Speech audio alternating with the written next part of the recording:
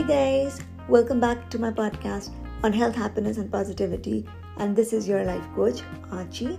Today, let's talk about willpower, the science of self-control, how it works, and how it can be increased. Long back at Stanford University, scientists did an experiment called the marshmallow experiment, in which kids were given a marshmallow each and told that if they would not eat for some time, they would get another marshmallow and they could eat both of them together. Some kids ate it right away, some waited for some time and then ate it, and still others did not touch it at all. So the scientists did a research on these kids when they grew up and found that the kids who exercised self-control were the ones who were really successful in life, as their driving factor was willpower, the science of self-control. So now the question is willpower an inborn thing, a God gift, or can it be developed? The good news is it can be developed. It can be built like a muscle. So how to strengthen willpower? Every time you practice discipline, it strengthens willpower. For example, every morning you could make your bed or wash your plate after meals. It will strengthen your willpower. They say if we practice self-control for at least 10 minutes 3 times a day, within 30 days we can develop iron willpower. Also, practices like meditation and exercise strengthen willpower, as we need willpower to exercise and do meditation. So the next question is, does willpower get exhausted by using it? And the answer is yes. It's a limited resource.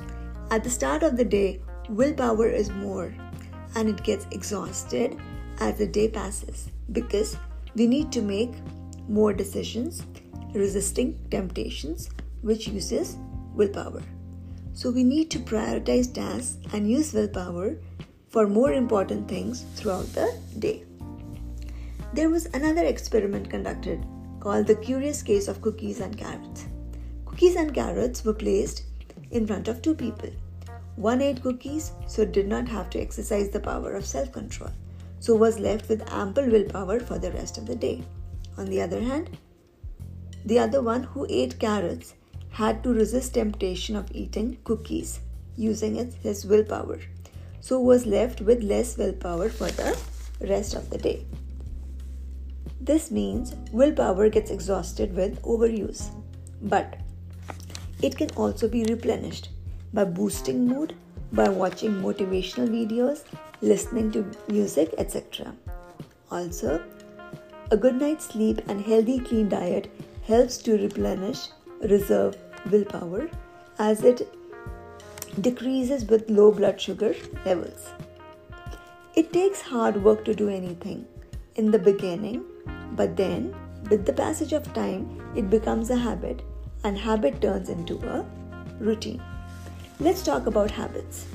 If you want to adopt a good habit, follow a 5-second rule, which means whatever you need to do at the count of 5.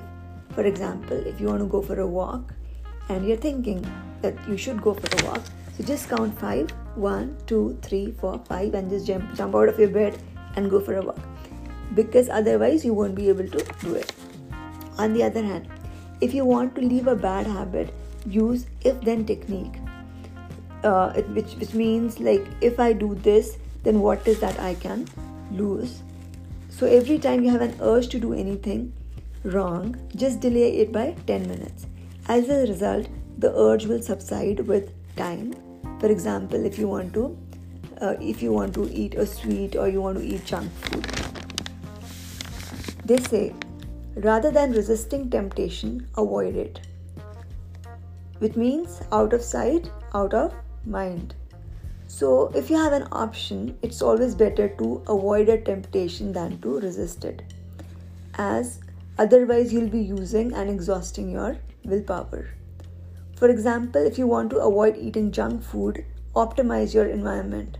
Put it away and only keep healthy food like fruits and vegetables on kitchen counter.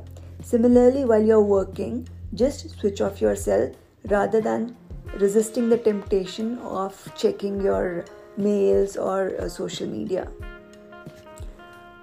So friends, hope it helps. Thank you.